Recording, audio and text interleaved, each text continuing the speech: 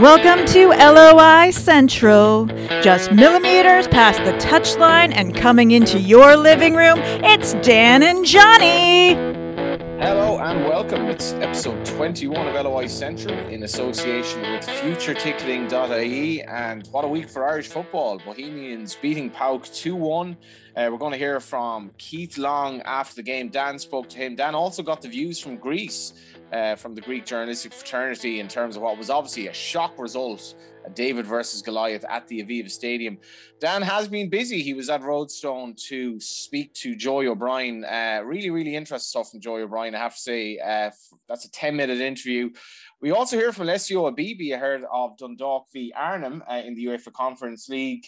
And what else do we have on the show? I think that's pretty much it, actually, in association with FutureTicketing.ie. We're going to give away pizza from 4-Star later on in the show. And obviously, we're going to just reflect on what was an amazing night. Dan had a bit of FOMO, wasn't at the game, somewhere in the middle of the west of Ireland. You were in the Aviva Stadium. What was it like? How does it rank among the great European nights that you've been at involving Irish football clubs? Yeah, it was pretty good. It was better than that. People will notice. Well, you weren't there. I mean, you headed off on holidays to Mayo. You were some tall class Thursday night after the game that you were gonna say to your better half, "No, I'm coming back for the game on Tuesday. I can't miss it. I'm gone on holiday by mistake." Yeah, but you know, like, people might notice that we were in the kitchen last week. We're not even in the kitchen this week because you're too tired after your holiday. So really, like, you know. How was the game, Dan? This is nothing to do with my holiday. But Bows, perform consistently in Europe, and clearly can't all perform that consistently in our own lives, you know, and that's obviously the issue that we all face. Listen, it was very good. I mean, listen, I sensed with Keith Long, and I do mention it to him after, that sort of sense of not wanting to be triumphalist when it is sort of half time, and they possibly could have brought a better lead, you know, and this was a great European night, but the legacy of it, to some degree, depends on getting the job done in the second leg. Yep. Not exclusively, because listen, the people that were there had a brilliant night. They really enjoyed it. You know, some of the scenes with the "Yes Sir, I Can Boogie" song being played, and I just saw some great sort of, like, people have been locked up for a long time, and just the sort of scenes of people dancing in the stadium and having a great time and stuff. And people have not all just from your typical sort of football supporting demographic either. And there was a real sort of good buzz and vibe around the place. But you can't just spend your whole time celebrating one-legged victories, you know, and that's obviously the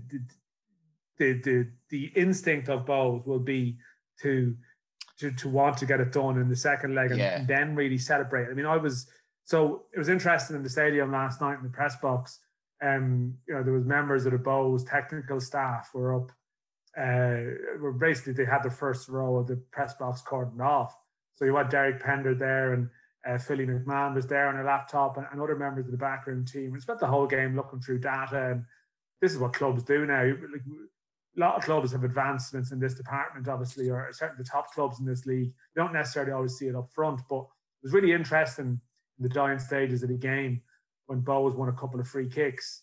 And you could sense, like, they took one or two of them to the corner flag, and then they went for it late on.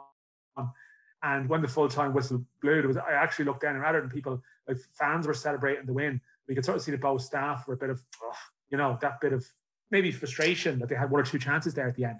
And like, that's the standards you need to set for yourself. So of course, you get caught up in the exhilaration of it. And I just love those nights. I love these European games. You know, I love when you're playing against a team of consequence. And, you know, it always builds a great, like, social media reaction, and people who don't normally follow it talking about it. And that's all great. And this was a really good night, but I just hope that the legacy of it is cemented by what happens next week. And let's be honest, it's going to be really, really difficult. It'll be hot. It'll be very tough. PAOK are hugely confident. Yeah. PAOK will be hugely confident of progressing. And, you know, I understand why that would be. And we'll hear a bit from their end of things. I've been sort of dovetailing with a couple of journalists in that time, and Kostas Petrotas, he's from Sports Radio, metropolis, Thessaloniki. We'll get his views in a second on how it's been received over there. But it was good. What did you miss out the most, Johnny? What was, when you were watching on your stream? What was niggling away at you? First of all, I don't work at the Aviva Stadium as a journalist very often. So like when I do get the chance, it's a brilliant view of the game. And like Bohs, like, it just looks so good. Like Bohs in the Aviva Stadium have looked so good. They've scored 8 goals. They hadn't conceded obviously until that goal last night. And PAOK, after, like, I was very worried at start. PAOK were so rattled. One of the memorable moments of the game for me was Breslin demanding the ball off their manager after like 20-25 minutes. And that's just such a sign that there's no inferiority here. Like, we want the ball, we want to be on the front foot.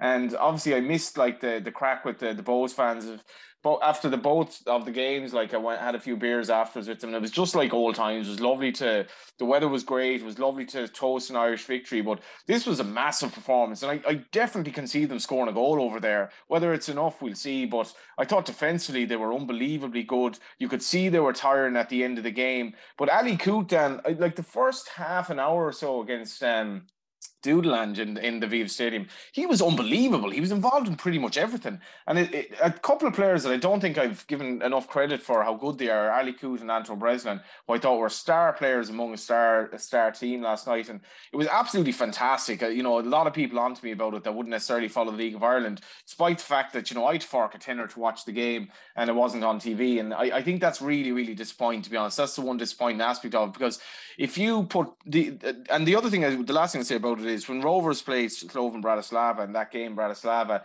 and we were saying, what's the League of Ireland standard like? After that game, I was kind of wondering, because Rovers were battered there. But apart from Sligo, ever since then, it's been absolutely brilliant. It's been unbelievably good. Best run for League of Ireland teams essentially in a long time.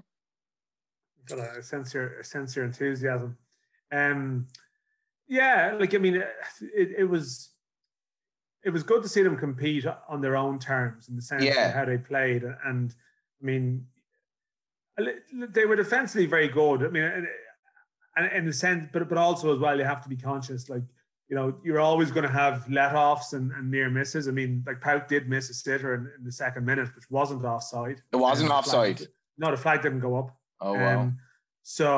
And there was a couple later on that they could have taken as well. I mean, I thought Talbot was excellent. Kieran Kelly was good.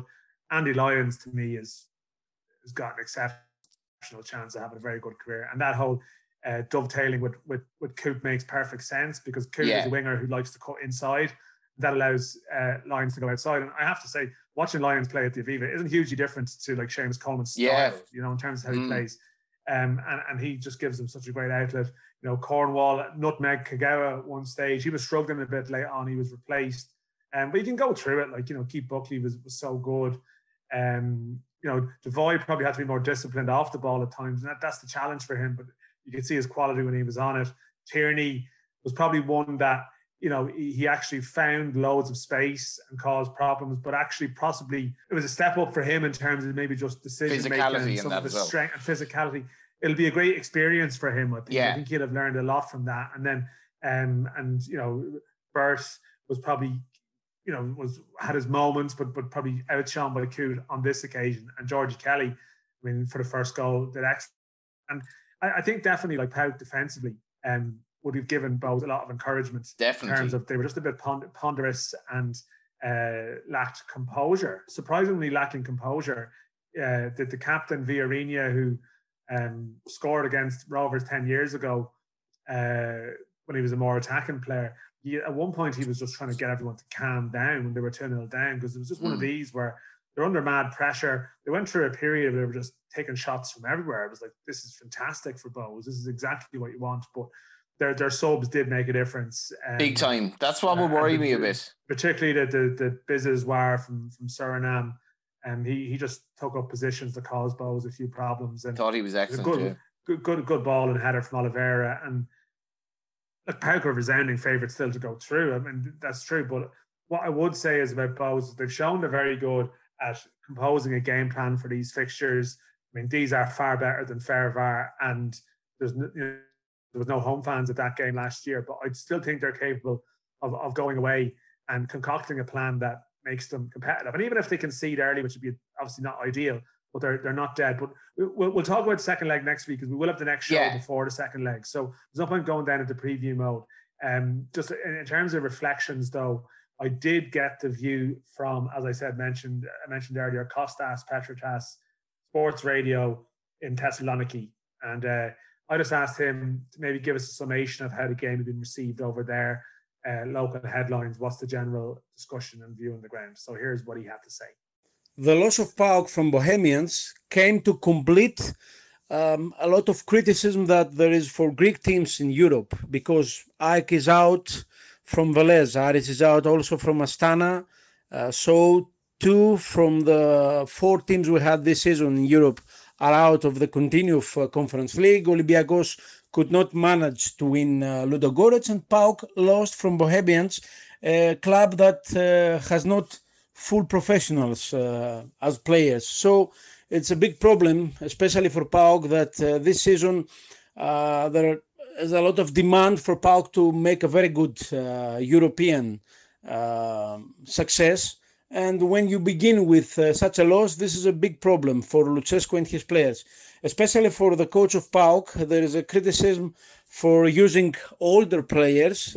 Maybe they say that his influence from the team that won the double in the season 2018-2019, and he is much more than he should be emotionally touched with his players, and this affects his choices for the players. For example, I can give you what my newspaper Metrosport wrote in their front page. It was a waking cough what happened yesterday against Bohemians, and this is, I think, the spirit that fans of PAOK have. The way a big reaction in the second game, and especially a reaction in the way PAOK will play, because they want a big win against Bohemians. But the truth is that Bohemians put a lot of, how can I say, not fear, but now PAOK is more concerned about what Bohemians can do in the second game. So really is a big game next Thursday, 12th of August. You get the impression, Dan, like this, they just have to go through here. Effectively, this will not be tolerated if they're to go out to plucky Bohemians under what appears to be a somewhat eccentric coach as well. Yeah, and listen, was that Keith Long or the other? Well, I don't think Long will mind me calling him eccentric, but your man without the socks is a bit on that kind of side as well. Yeah, and he was very confident the other day, Lucescu. Like, he was in good form in the pre-match presser, and then afterwards he wasn't too magnanimous and was more talking about seeing blood in his eyes. And he might see blood on his floor if he doesn't get through. So that might be I like that. That might be the concern that he has. And it was interesting just to hear the view there that he is a former coach coming back, and the feeling that he might be too loyal to some of those players, and they did actually just look a bit old at times, And in fairness, some of their subs off the bench gave them a lot more energy. And listen, they are in pre-season, and as was mentioned, the other Greek clubs bombed out a Conference League in pre-season, and that is a massive element. Like no matter what way you look at it. The heat might be an issue for both. No, that's going to be a challenge. There's absolutely no doubt about that. And like there's variables there. You can prepare for them as much as possible. But like Bows have obviously hit on a formula that's worked for them. They obviously have to go play Waterford at the weekend, and how do you approach that? Because these are such big games for them. And they are young. They are mid-season. For all the stuff about they're not full time. I mean, look, they effectively are really, like in terms of training they do and stuff. So I don't think that's like an issue. And I suppose when you go away, like as much as we talk about Bows playing on the front foot and stuff like that, I mean the second leg against Dudelange, they actually sat in a fair bit in the away leg, and obviously there's an element of conserving energy if you operate in a particular way. But PAOK obviously have the quality to pick your part in the way that Dudelange wouldn't. But we're veering into preview mode there. It was a great night. As you mentioned, Seamus not on TV. That's generated a lot of discussion and continues to generate discussion. In fact, listen, while we're talking about both, let's. I did ask Keith Long a couple of questions after the game in the press conference, and I did ask him about the TV issues. Let's hear what he said, and we can maybe talk about that afterwards. Can I just ask you, like, what's the mood like in the dressing room after the game? Because I'm sure there's pride, but I sense from you there's just a little bit of disappointment over that concession as well too. I mean, what is the mood like in there? I suppose the mood. I'll tell you the truth. Like, the mood is that it's half time. The mood is that we've done a job tonight. We're disappointed with the goal that we conceded. I suppose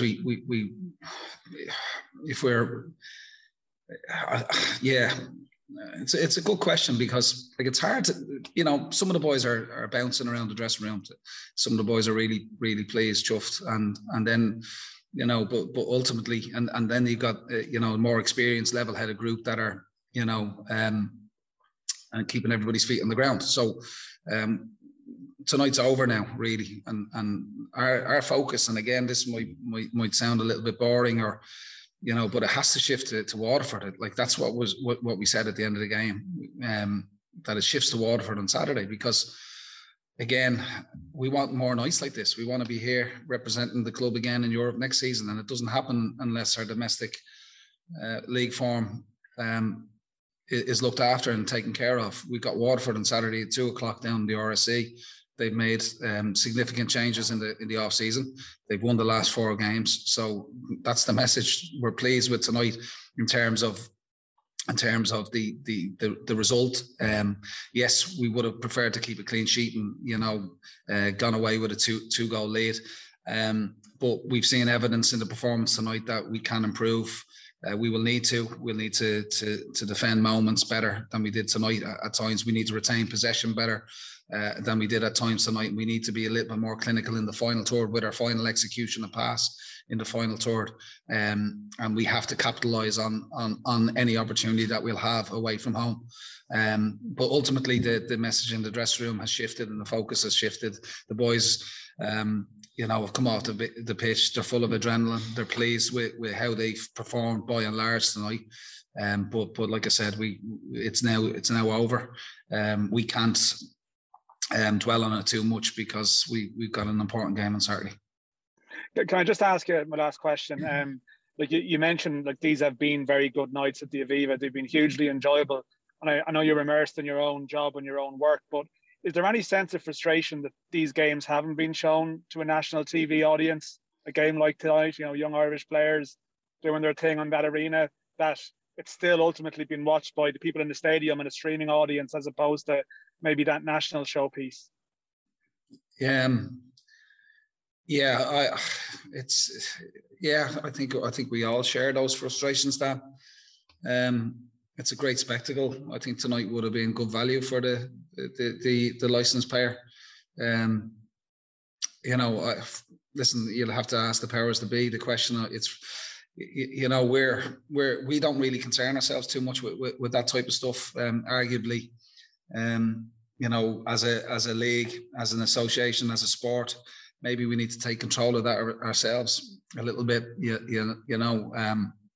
It probably, maybe it's a resources thing, with the Olympics going on, a lot of investment into the Euros. Maybe it's got to do with the contract with the league in terms of the amount of games played. But it is frustrating. There's no doubt about it. I think you only have to witness Dundalk's run in Europe a couple of seasons back, on their first run when they made it to the Europa League. I think the whole footballing country or nation got behind Dundalk at that time, and we're proud of Dundalk and how they performed in Europe. So unfortunately, the wider sporting public and the wider Irish public had been, denied. This is a nice story for us as a club, and we're very proud of the team and how the club has conducted itself in Europe. I suppose it is disappointing that we seem to be, always scrapping for the crumbs and at the big table when it comes to, getting that sort of exposure. And it is frustrating. I don't think it would happen if in other sports like GAA or rugby, for example. I just don't think it would happen. So Yeah, but the powers that be, they got the questions to answer there. Maybe it's a budget thing, like I said, with the Olympics, the Euros that have been on recently. But it has no real impact on us. We get on with our job. We're, like I said, we're immersed in it. But there's no doubt. I think RTE, the national broadcaster, for whatever reason, seems to not fully get behind the game, the professional game of football in this country. Yeah, I listened to the press conference, Dan. One of the first things he said prior to your question was like he responded with, "Well, we haven't won anything. This is only half time," which I thought was it was a good way of cooling down expectations and so forth. But yeah, your questions got him going there, and obviously the TV issue. I mean, it's pretty depressing. It has to be said. Yeah, listen, it's not straightforward, this, right? I mean, it's and I don't like when I've made this point on radio earlier. I don't like when you have a great night for the league and it becomes like the fallout becomes a bit bitter and rancorous. But yeah, I do understand. Like the two of us, like a lot of League of Ireland fans, you still have the ability to be triggered by stuff. As much as you preach calm and stuff, there is that frustration because sometimes you see something and you want more people to see it and to feel what you feel, but you live in a country where that, feeling isn't shared by a lot of people. And I've had countless discussions with people, who've worked in broadcasters and various other sort of positions of influence who I don't think don't want to give the league coverage. I really don't believe that's the case, but I just think, there isn't enough evidence there in terms of viewership at times. But my the games in Europe do attract. Let me continue my point. But this is what I say in this frustration. The games in Europe to me are massively important and great showcases. But there's a complication there. So the FEI at the start of the year will do a deal with RTE for the number of games you will show, and it was previously with Air Sport as well. It'll be the same. European games are complex because they sit outside that deal. The FEI will be looking for electricity when they're doing a deal. And if it's an Electricity League game, you can have your branding and you can have sometimes your person presenting the man of the match and stuff like that. The European games are different. Now, I gather there have been times when, they've maybe swapped one or two games out of the deal for it, but it wouldn't be preferred. And to say that European games should be in the deal, I'd love that. That's complicated because you play against, there's too many variables involved, different countries, different rights. So I will just make that point. Now, there's a bit of a back and forth going on between clubs and RTE here about the extent to which they were offered games this year, whether formally or informally. I think at the start of the competition, Bohs indicated to RTE that their games, they wouldn't have any issues with them showing their games. But RTE had a couple of things going on that they have. The Olympics has taken up a lot of their scheduled time, and I think they're tied in commercially to showing that show in the evening time. Hence, they tried to show Shamrock Rovers game against Toyota tomorrow evening, but they wanted it moved to a 5 o'clock kickoff, and Rovers didn't agree to that move. I completely understand why Rovers wouldn't do that because you can't, for the sake of TV, you can't completely upset your schedule and make it easier for the opposition to fly home and get into their own beds earlier and all this type of thing. And these are big games and it's important, but winning is the most important thing. And there are layers to it. Like RTE have making a policy decision that they're going to prefer the priority is to the champions. And I understand that, but obviously when they end up in the same competition as the other teams and there's a buzz building up around Bohs games, like I've seen Irish women's internationals recently shown on RTE News now. Even if you can't show it on RTE2, could there have been a way to the buzz that built up around Bohs, the two previous games at the Aviva, the play in Pauk? I'd like to think that, but rather getting bogged down too much. It's not so much even Bohs though. Like the Champions League game should be on RTE. Like Shamrock Rovers in Slovan Bratislava. That game that's got to be like every year. It's such a massive game. Our Champions League. It's our one team. That game's really got to be on RTE. No, I know, and I don't disagree with that. There was the clash with the Euros for the first leg. That was always going to be a problem. Second leg, I think, it was a legacy hanging over from that, not showing the first leg. There's RTE would say that they've tried to show all of the Rovers games in some shape or form. The the home leg maybe for the Bratislava, maybe not as explicable on that one. They did want to show the game tomorrow, but Rovers didn't want to move it. But I think like we can get down into, and it annoys me too. I'm not saying I'm not angry about it, like, you know, but I also think there is an element of, after Bohs win the game, everyone says, I wish that was on telly. Yeah. If they'd lost it, sometimes if our team loses heavily, it can suit us to just be glad that it didn't get much focus and shuffle on with things. And what I hope is that the lesson of this year is that, like, the clubs have performed well in Europe, that at the beginning of next season, when the FAI are talking, you know, and Jonathan Hill is in there now, and they're having discussions, that they start to look at that stage about, well, can you do X amount of European games? Like, I wonder, is this idea of games at the Aviva, it's in exceptional circumstances this year, but I think it's been a brilliant showcase for the league. And not every club is going to ever want to play there. Maybe it's a very distinctive Bohs thing because it had been so long.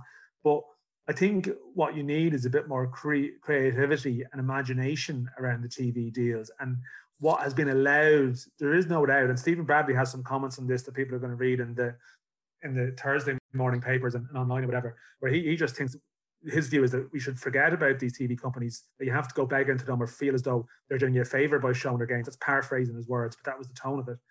And his thing is just plough ahead with the streaming and build that. I know the numbers are low, but just build it and let it get better. Now, I'm not sure I agree. I think the national audience is important, but I think it comes back to the authorities in terms of, at the start of the year, if RTE are doing X amount of games, I think you need to be stronger and say, well, you know, it's great you're doing those games, but there's a 4-month blank in the middle of the season, and but there should be a strategy to prioritise showcase games that show the league in the best light, as opposed to filling quotas of games in runs of 4 and 5 weeks at the start of the season and then later in the season.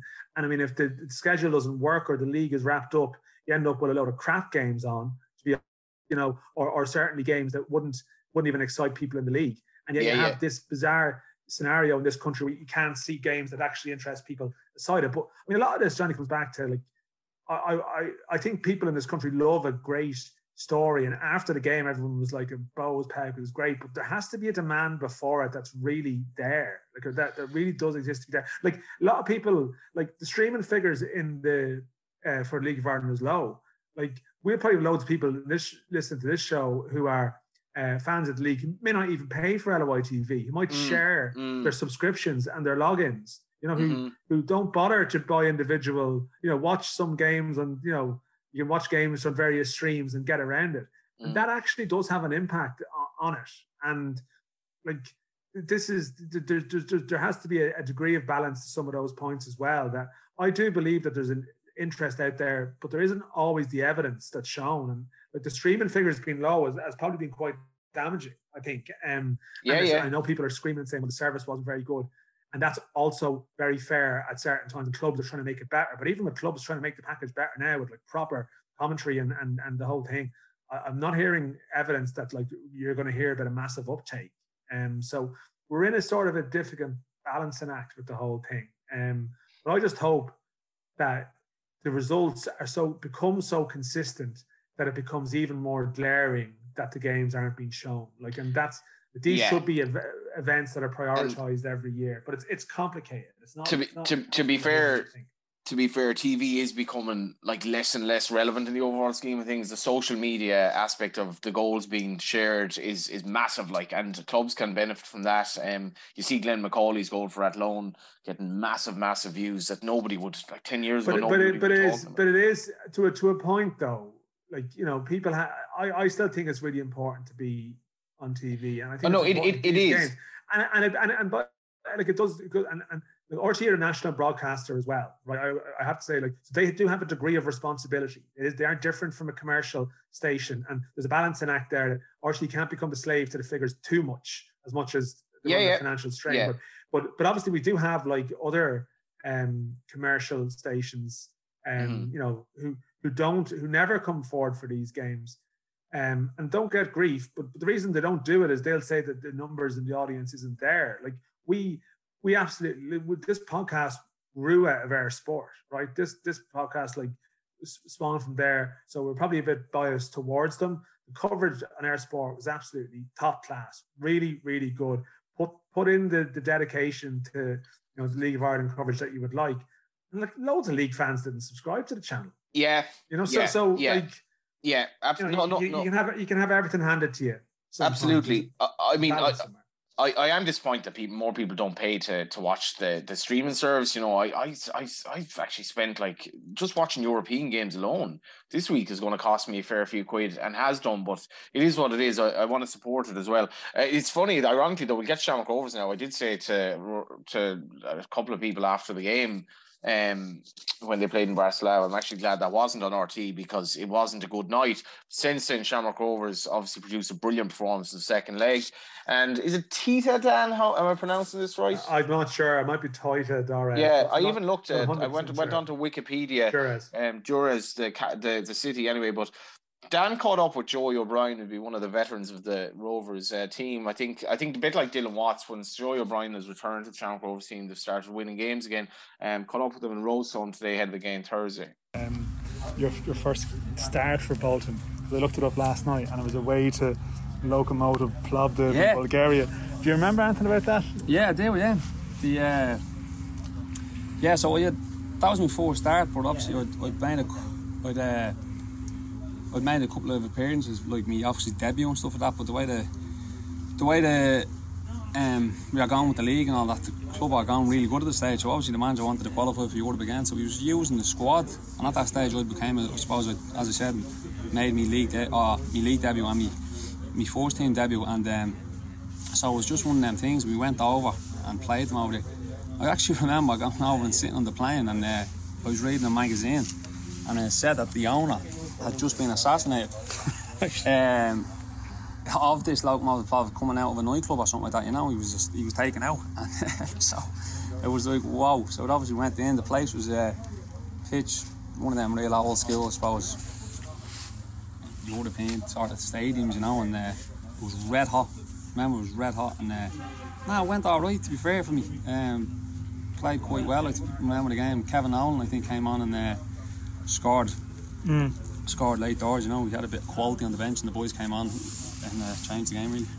You know the way, like, you go away in these trips, and that's where you maybe spend more time with lads than you train with.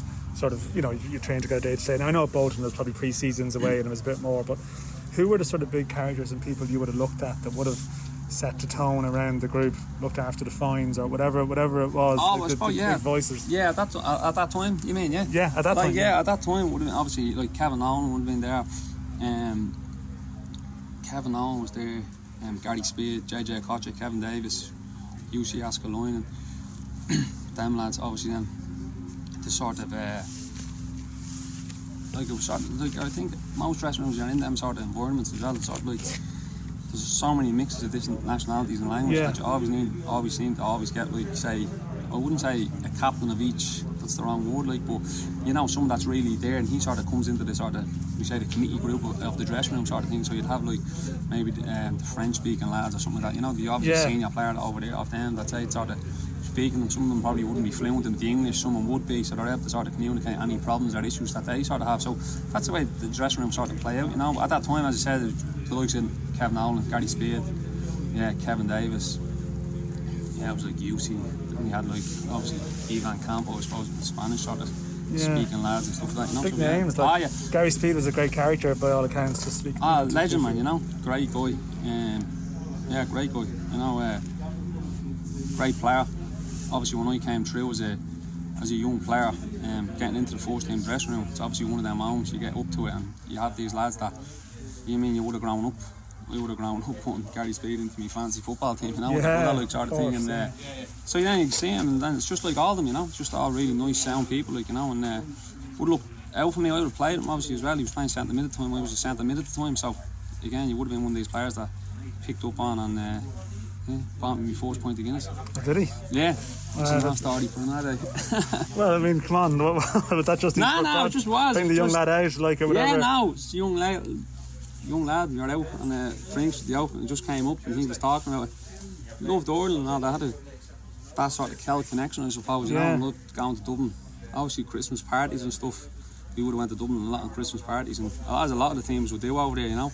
We were just shooting the breeze, walking through Manchester at one time, and I was just talking about, love a Guinness sort of thing. And I said, I've never had a Guinness. Like, now at this stage,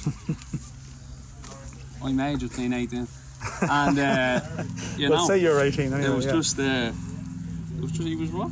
So surprised, man. Right, yeah, come on, bang, went in, had 2 Guinness. You know, I suppose. It's a great memory to have of someone in a way, you know. Listen, he went on obviously in remember then, obviously seeing him when he was manager at Wales, he would have come down to games and stuff like that, you know. Listen, what happened was just, it was shocking moment. Like, I remember being down at West Ham then at the time, the dressing room, you know, and I remember coming in after training, and Sam was there, obviously, and at that time there was a few lads that would have played with Gary, like myself, Kevin Nolan, UC Askaloinen was there. Of course, yeah. And Sam, obviously, I think UC was there. Maybe UC hadn't came yet, I don't think. Matty Taylor again, maybe. But yeah, it was just, I remember obviously when the phone call came, it was at that time, it was just shock. Yeah, listen, just to bring it back to this, I mean, you actually spoke about your trips with Bolton and West Ham, and I know Bolton were probably underdogs to some degree, but you're still I looked at the West Ham fixtures you played, and you would have been a Premier League club going away, and you would have been a sense of all Europa League, and I can imagine there was a bit of that around it. How much did you enjoy going away with an Irish club in Europe now, where they're maybe the biggest games of the season, and I'm sure the trips have a certain energy and a buzz around them because of that? 100%. Look, I think you look back at probably the games over the last few years and that, with like in Tallaght, like, you know, the most attendances, the best atmospheres and stuff like that. I know it would have been them. I know Dundalk, the game, the 3-2 league game and stuff like that. But I mean, Brand definitely is there. The Cypriot team is definitely there. You know, the AEK, Stockholm team, AOK. You know, the atmosphere in them games is fantastic, and they're the ones that remember. And as you said, when you go out to them stadiums, tend to be stadiums do be fantastic stadiums that you're playing in. So obviously, stuff like that is a step. You know, I'm in the stadiums over here, you know yourself. So like when you're going out to them, like the AOK Stockholm, huge stadium, for instance, that was the first experience that we had with an Irish team. You know, so it's great for the lads. You know, it's great for everyone. And myself, still playing. You're going to them places. I always feel the night before the European game, when you're in a real top quality stadium, I always feel that the training, steps up, that little bit more sharpness to it, you know, there's that little bit more of a buzz for the lads and the energy off you, and it's just that little bit more because you're in there and you know you want to impress. It's like, that's why you play football, you know, to play on the biggest stage possible and to impress. And look, it's there've been some great nights, but it doesn't really matter once you don't win. If you don't win the game, just finally, that's the most important thing. Just finally, you've got your analysis. I don't want to get you fined. You're considering you run the fine system. Life do this, so I'll be all right. Let's do it. But like, there is an opportunity here, like through this Champions route. But I know there's a balance between that and not seeming overconfident and not being complacent, which is in any way. But there is a chance for this group, and I'm sure is there a balance in getting the tone right in terms of the preparations when you can see there is an opportunity here compared to, say, you're playing AC Milan. It's probably a different type of vibe around those games. Yeah, no, what I would say though, that sort of things, we played that Illives team and the Finnish team, you know, in the round beforehand, and we were probably fancied as the team, and you're probably thinking, Jesus, this crowd, blah blah blah, you know. Yeah. And I mean, that game went to penalties, went real toss for coin stuff. So you can never know, and that's the thing with this European, and which is great as well, I think, because you're looking at teams, you're doing the analysis, you're looking at them, you're getting the fit. You don't really know until you go out onto that pitch. You seen last night with the result.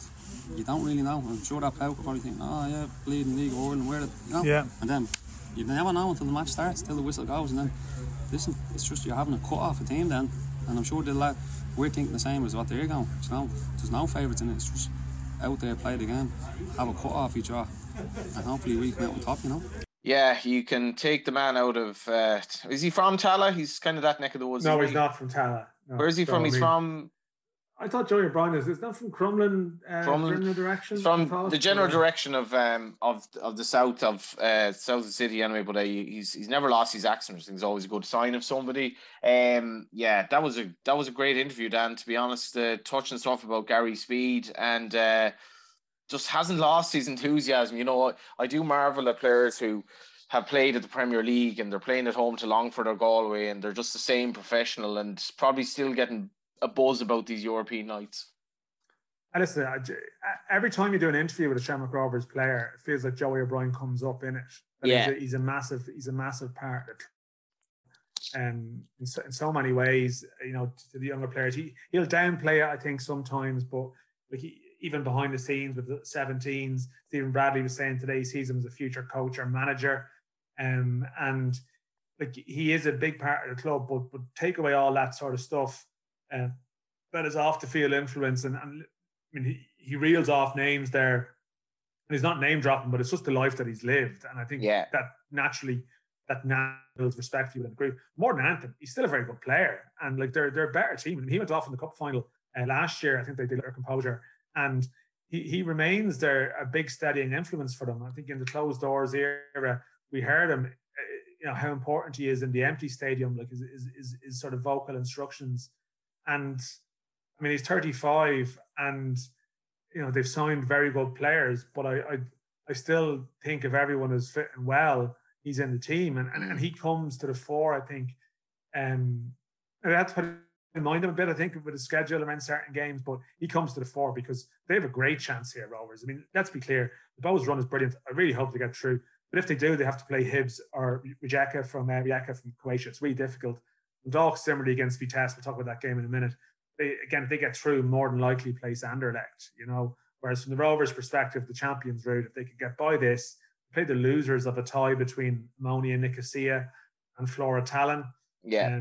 Now that's like Nicosia would be tough. I think the preference obviously would be Flora Tallinn to lose. Flora Tallinn look to be around a similar level to Levadia Tallinn and Dundalk. So like this is like everyone's on the Bows buzz at the moment, and it's been absolutely terrific. But there's every chance Rovers are a big talking point in a couple of weeks' time. And I saw them last Friday against Pats. That's what I was going to say. So they're hitting a level which is good at the moment. Yeah, we didn't mention which was it's a massive top of the table clash. Obviously wasn't on TV, but this was pretty routine, Dan, I thought, to be honest. And following on from their recent performances, I think Dylan Watts coming back to the team has just made a ridiculous difference, really. He was the architect of the 3 goals. He was very good in Derry in the comeback. This was very worrying if you're a fan of anyone else in the title race, because this was routine. They go into the game in great form. There are no real excuses. They should get the job done, I would have thought, over 2 legs. Well, yeah, listen, I think they're doing their best to talk up the opposition, and I'm not sure, I think there's sort of mixed messages about maybe how Toyota maybe mightn't be as strong as the team that won the league. I think Abibi in his press conference before the Dundalk game expressed confidence that Rovers would take them.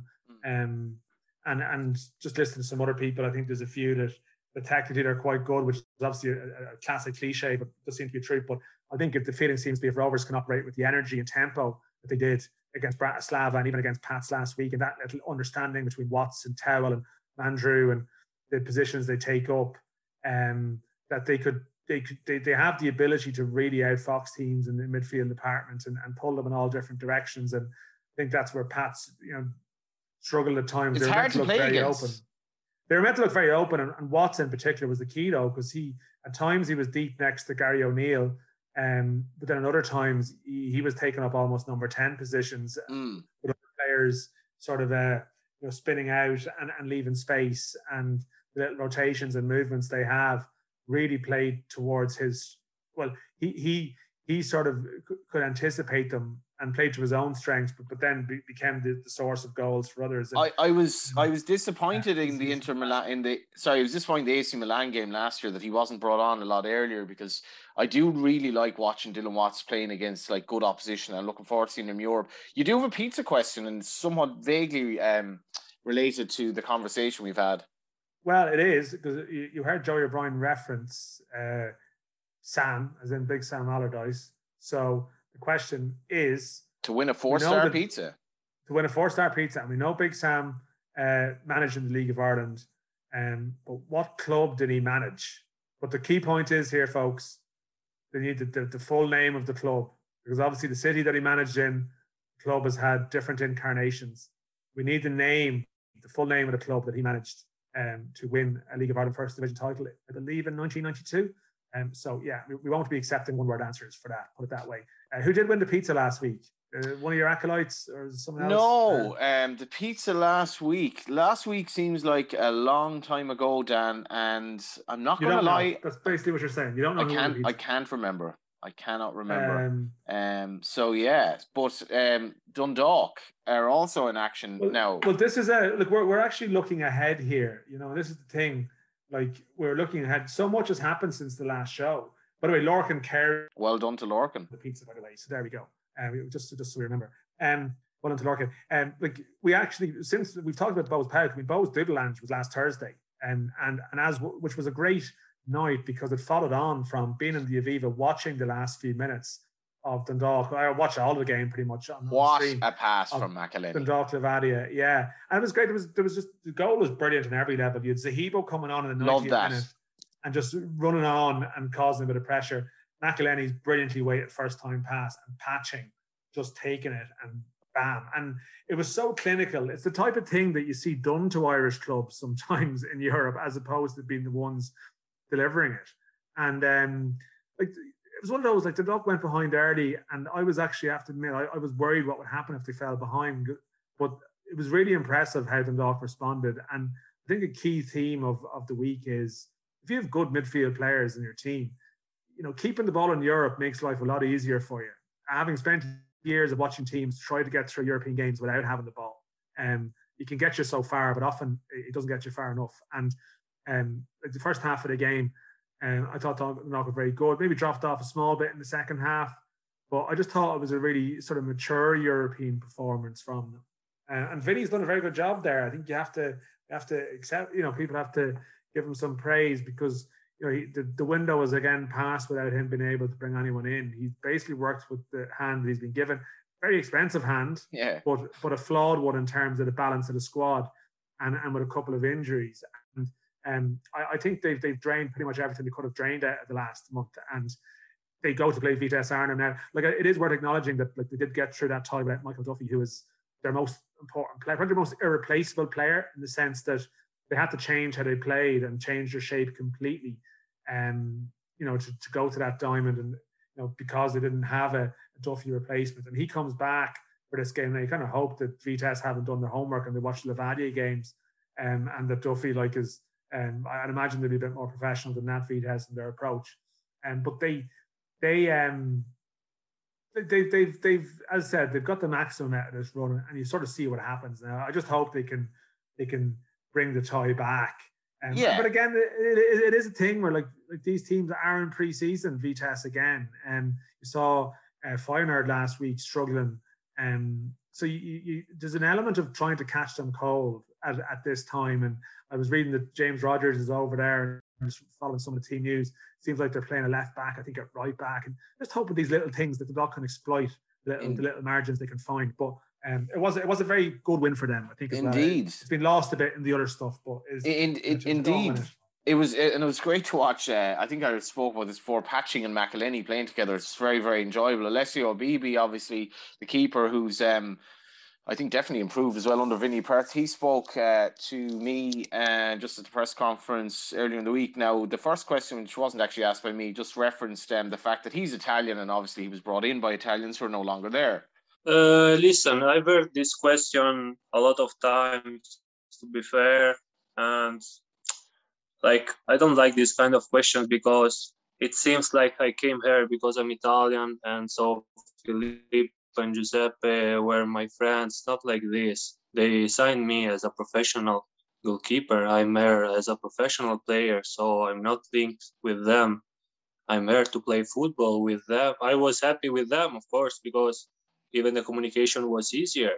But still, I had Jim after them. Now I have Vinny. I've played for myself first, then for Dundalk, and then for the manager, whoever he is. So doesn't really make a difference for me. The important is, as I say, to work, to grow up, and to get results. That's all. I think maybe something being noticeable in the games as Europe has progressed, your distribution has kind of improved a lot. You seem to be a lot more confident playing maybe longer passes out to your kind of back two wing players and also into midfield. Yeah, I think this was the same before as well, but it's changed the way we are playing. Before, maybe we had a period that we don't really found this this kind of playing, like with wingers and everything, was more like just kick the ball and maybe play with second balls. But now Vinny gave us different instruction to me first, so I'm trying to do what Vinny asks. So if I have to play with wingers, I play with them, fullbacks and everything. We try to keep the ball as more as possible. So I have an important part to do this as a goalkeeper. So I just try to do what we try in during the training and what Vinny wants. But I repeat, it's not like growing up today for tomorrow.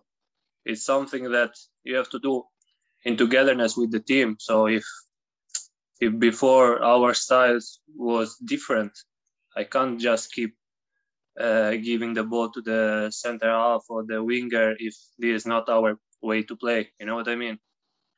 Yeah, and you mentioned Vinny quite a bit there. What did you expect before Vinny came in? What did you expect from the other players, and how has it worked out for you under Vinny? No, I didn't know Vinny at all, of course, but I knew his history for the club, for Dundalk.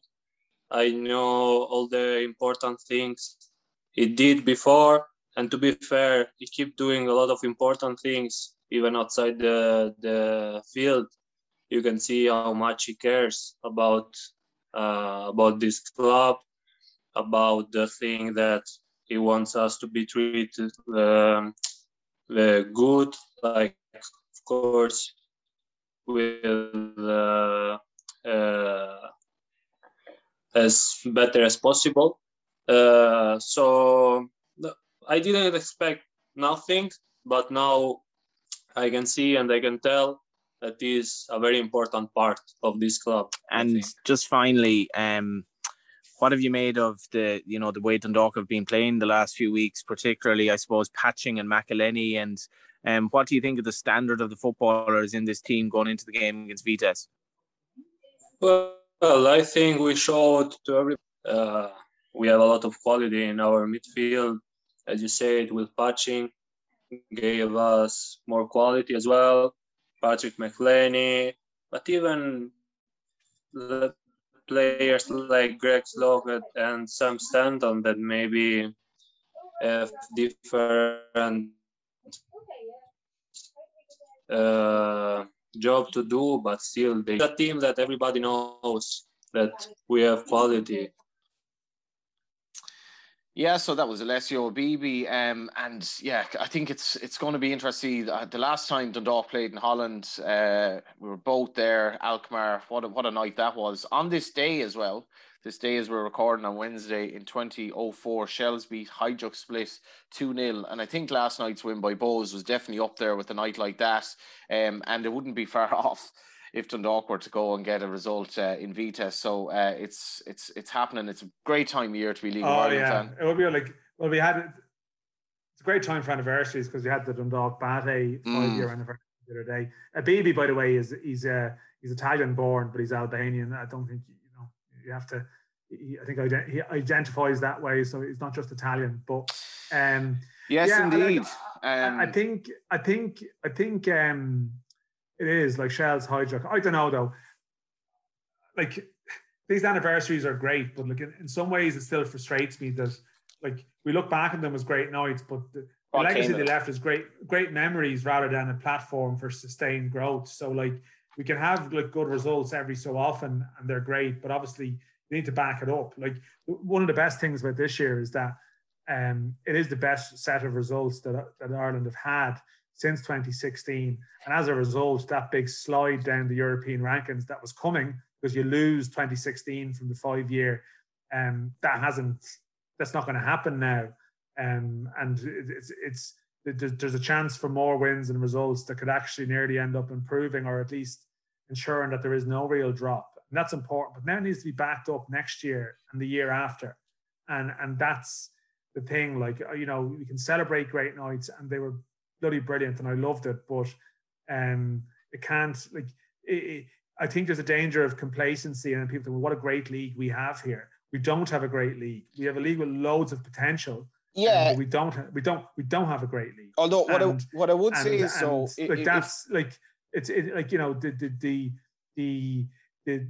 sometimes when in moments of celebration is when you can try and get things done.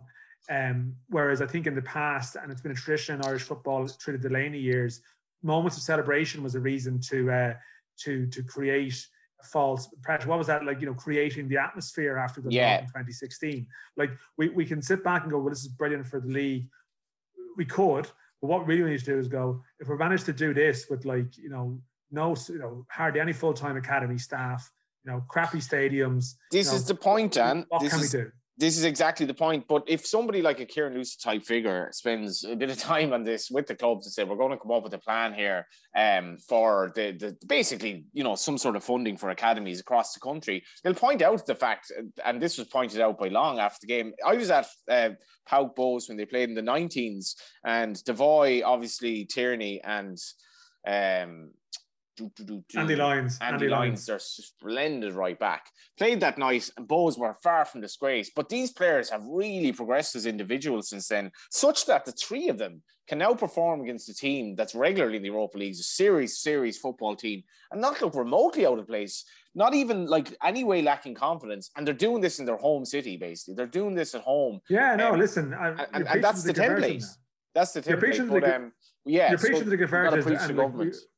We had there's I said a very young league, and there's so much to advertise it, but it's still as relevant if they get hammered next week and all the clubs get knocked out next week. I don't think that's going to happen. I'm just saying that doesn't mean the league is still in the same place regardless of what happens in those games, and it's more a case of making a constructive argument for wouldn't it be great to deliver nights like this to our football grounds on a regular basis and actually compose a strategy. And there was FAI strategy discussed, and I think the most interesting thing by far is the full-time academy stuff, because if you have a full-time academy structure and you're producing good players, then it's inevitable that some of these better players, and this is obviously the sadness of these European runs sometimes, that the better players do, the less likely that they're around the next season, but that it's not a catastrophic thing to lose them. You replace them. If Liam Scales goes for 600-700 grand, it is what it is. And he's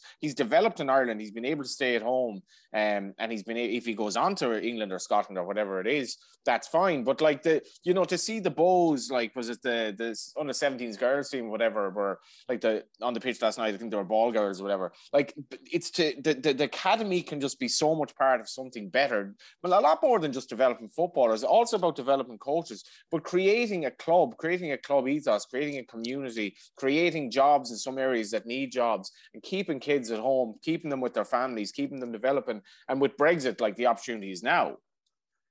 No, it is, and there's a lot to go, and it's about not being decimated after a good run and then having to reboot again all the time. And that's the thing, that if Devoy eventually goes, is it Jamie Mullins' time? And Brexit has accelerated some of that, but there's still players going to try and go to Europe and go to other places, and I mean, you can't blame them in some cases because they will get better facilities and absolutely and a lot of things that you're going to get here. We probably should mention the Scales thing. I mean, it is something that's obviously hugely relevant to the news of the last week. I think Celtic are the clear front runners. There's other clubs mentioned, but I think Celtic is probably the most likely destination. If you were Scales, Dan, would you go to Celtic or England?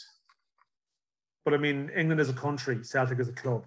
If you go to, like, say, if he goes to England, are you going to send them with a ticket, like to send them to the airport England. And say off you go? He's not going to like Morecambe, with all due respect. He's going to go to a big club. If Bradley's true that Premier League clubs, Premier League / Championship, or Celtic. Well, see, I think the thing is there's a difference between interest and difference between a bid. Like I'm aware of clubs that are interested, but the Celtic interest is definitely real. Listen, the way things work, like his name will be probably there'll be people getting phone calls now saying, who is this Scales lad the Celtic are looking at? If they weren't aware of him before, like they will be now. I know the point you're saying, like Celtic doesn't have the appeal that it has, that it used to have, maybe 10 years ago. And it doesn't necessarily, I'm not even sure, in parts of the country it still has a massive appeal for young Irish lads, maybe not as much in others. But it's an absolutely huge club. And if you go to a European night, if he went to a proper European night, I think there, I think that would be the argument to go there. But really, I think the argument, it's not about like Celtic or England, because that makes it seem like it's like a championship manager choice. Like who's bigger than who and where would you like to go?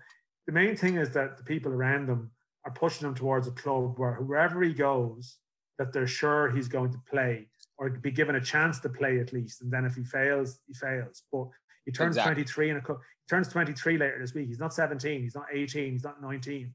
So if where he needs to go is wherever the best move is to play football regularly and continue his development. And in a way, that's the most important thing, rather than the size of the club he goes to. Indeed. There's no point going to a Premier League club if you're not going to, if you're just going there, and not play for an entire season. But of course, you may also get a contract that changes your life from that area. And much as we can talk again in those hypothetical terms of what you should do, a player in this league knows that if you're offered money at a 3-4 year deal on really good money, you have to probably take it, because it may not come around again. I think Luke McNally is a very good chance. You think Andy Lyons is a very good chance. Couldn't disagree. I think Scales, wherever he goes, like he's a player that could play, I think, in so many positions. He's left-sided, and that gives him great. Joey O'Brien said that today. Left-sided centre half. Left-sided centre half, who I don't think would be out of place playing centre midfield, to be honest. Fixtures this weekend: Derry City playing Drogheda Friday night. Drogheda. You've got an absolute love for centre halves playing in midfield. Like it's an absolute passion for it. Like, it's not a passion. It's not a passion. You're going to put Darragh O'Shea in there for Ireland. Yeah, I definitely think that's what we're talking about. But let's get to the fixtures. Don't be fooled by a like he's got great ability, but Scales can run with the ball. He's Dawson Devoy is a midfielder. So is Keith Buckley. Like, and I'm not downplaying Keith Buckley. I think he's been amazing. Scales for me, no, he's a left-sided player. That's his strength. I merely said I think he could play in midfield. I do not in any way think he's going to end up in midfield in his career. I think that'd be a surprise. I think left-sided centre back is going to be, but he's a lot going forward. That, like, if you don't, I wouldn't pigeonhole as a centre back in a 2 either, because he basically can't do much going forward. And he's a brilliant striker of the ball as well. Look at his goals this season.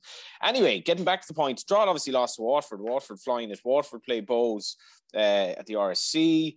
That's on Saturday at 2:00. Sligo Rovers against Finn Harps. Local derby. Finn Harps could badly do with something there. 7:45.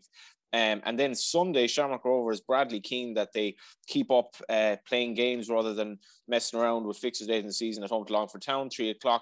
Dundalk against St. Patrick's. Fascinating game that at 3:00. In the First Division, Bray Wanderers, Wexford. Galway United, Cork City. I'll be at that game. Great to see fans again. 800 in Terryland, UCD Shelburne, Treaty Cabinteely. They're all Friday. Cove Athlone is Saturday. Dan, that is our lot. It's been a great week.